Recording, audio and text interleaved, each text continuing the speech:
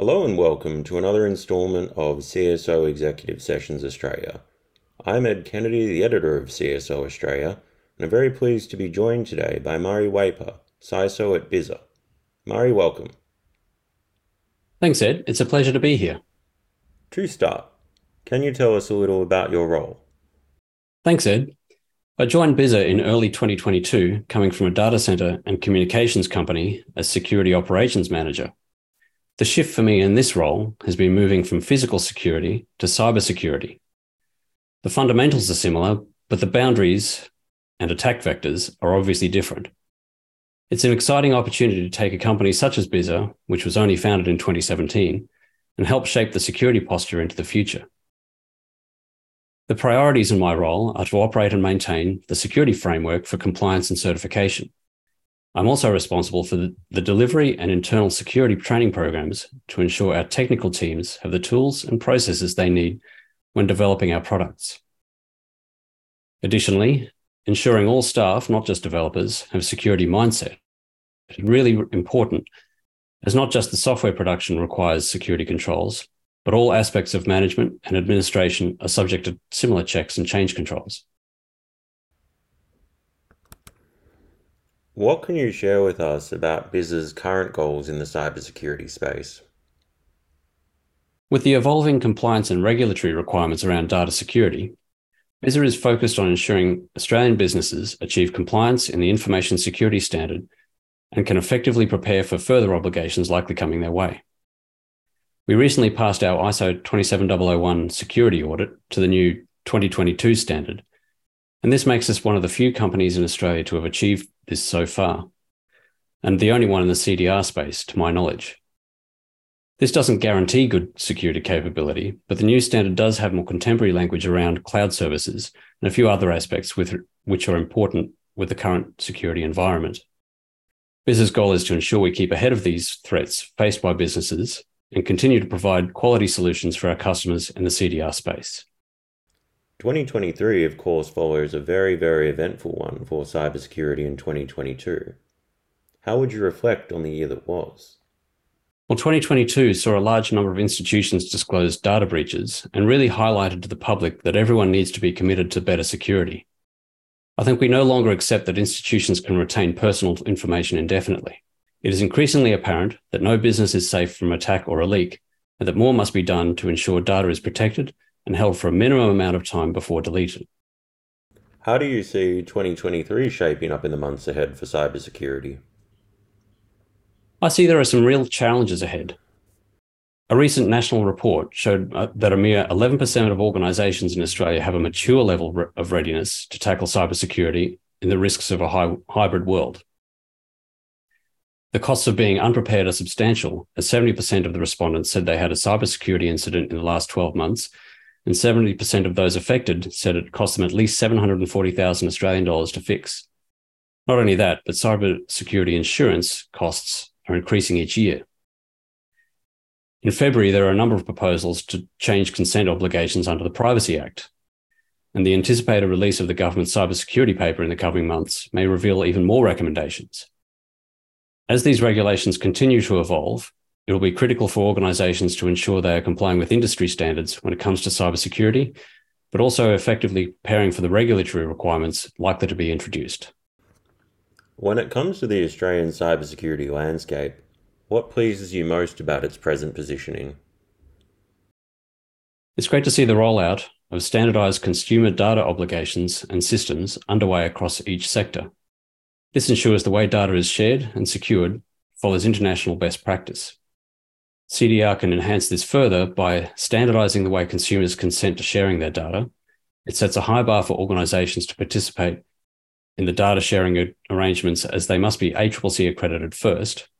It mandates the communications methods for data sharing arrangements to which the consumer can also revoke their consent.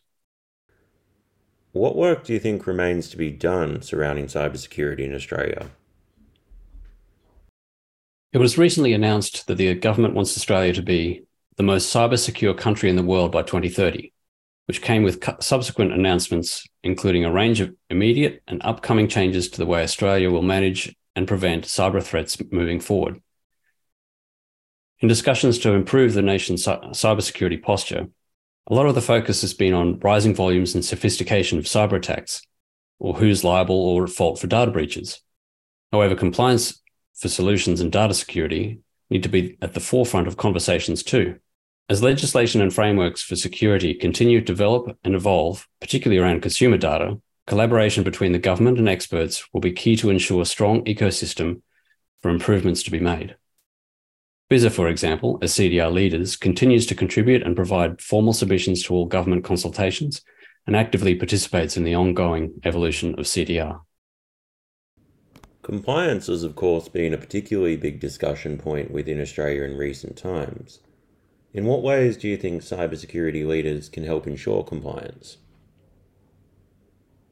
The future of business will be the battle of the compliant, as there's a cultural shift towards taking data security seriously. Businesses need to approach and adopt security with compliance in mind. Meeting technical standards and information security requirements is a complex undertaking, and the success of an organization's cybersecurity maturity will start with having the right services, expertise, and technology in place to ensure compliance. With the process of consumer data rights across different industries underway, managing the potential risk in the process of migrating data is critical.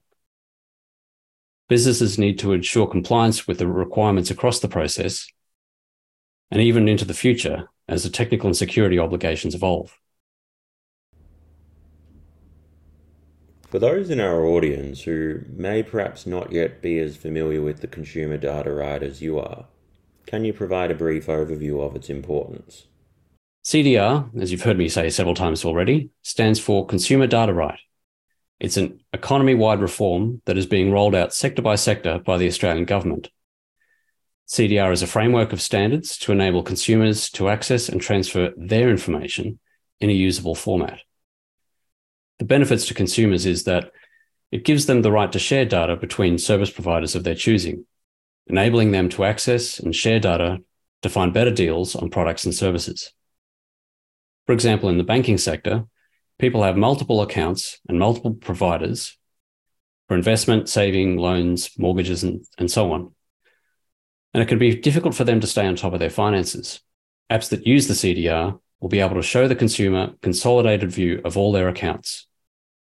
CDR makes it easy to compare products and could give people an incentive to switch providers. In turn, this will encourage competition in the marketplace, leading to innovation, better products, better services. This will benefit consumers and small businesses. Just to unpack the CDR a little more now, could you provide a couple of additional points beyond the fundamentals of other aspects that are significant to the CDR? As I'm sure your viewers are aware, organisations have been sharing consumer data for many years without detailed or even explicit consent. While proprietary methods for sharing consumer data exist, the barrier to entry for small businesses is high, which has led to an insecure data sharing practice known as screen scraping. This involves consumers providing their login details to a third-party service, which then uses those credentials to impersonate the consumer and capture their data from the company or organisation in question. This alone should ring alarm bells for your security-conscious audience. It also does not generally request consent specific to data elements being shared, which means the consumer is in the dark about which data is accessed or how their data is being used and stored.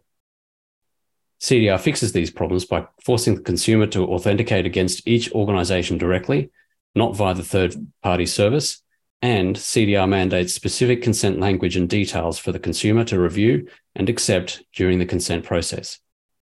CDR also mandates a consent dashboard that allows for easy reviewing of consents and the ability to revoke consent easily. Standardized integration specification is mandated inside CDR for all participants to work against, and the standard information security design follows the industry latest best practices. What security and privacy measures do you feel organizations should prioritize to protect customer data shared as part of the CDR? When consumers choose to use CDR, information is transferred using secure, best-in-class international security standards. All providers must go through a rigorous process to become accredited to provide CDR services to the consumers, and the ACCC manages this process. After the consent process has been completed by the consumer, the accredited recipient is permitted to collect the data from the consumer's existing provider, for example, a bank. Data sent or received must follow the communication standard created by the data standards body. This process allows application programming interfaces, or APIs, and was designed using industry standard best practices to maximize data security.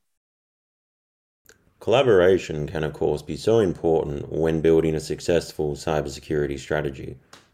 When it comes to maintaining cybersecurity, how do you envision we can enhance collaboration between cybersecurity leaders and other stakeholders, such as governments and the general public?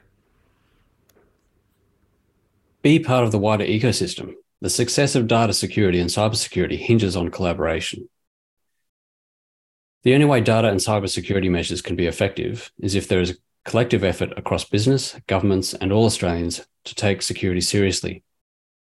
Everyone needs to work together and do their part. Cybersecurity is a complex ecosystem that requires multiple parties to facilitate just one action. It won't work without collaboration, specifically by consumers who need to follow best practice and stay educated about the security of their sensitive information.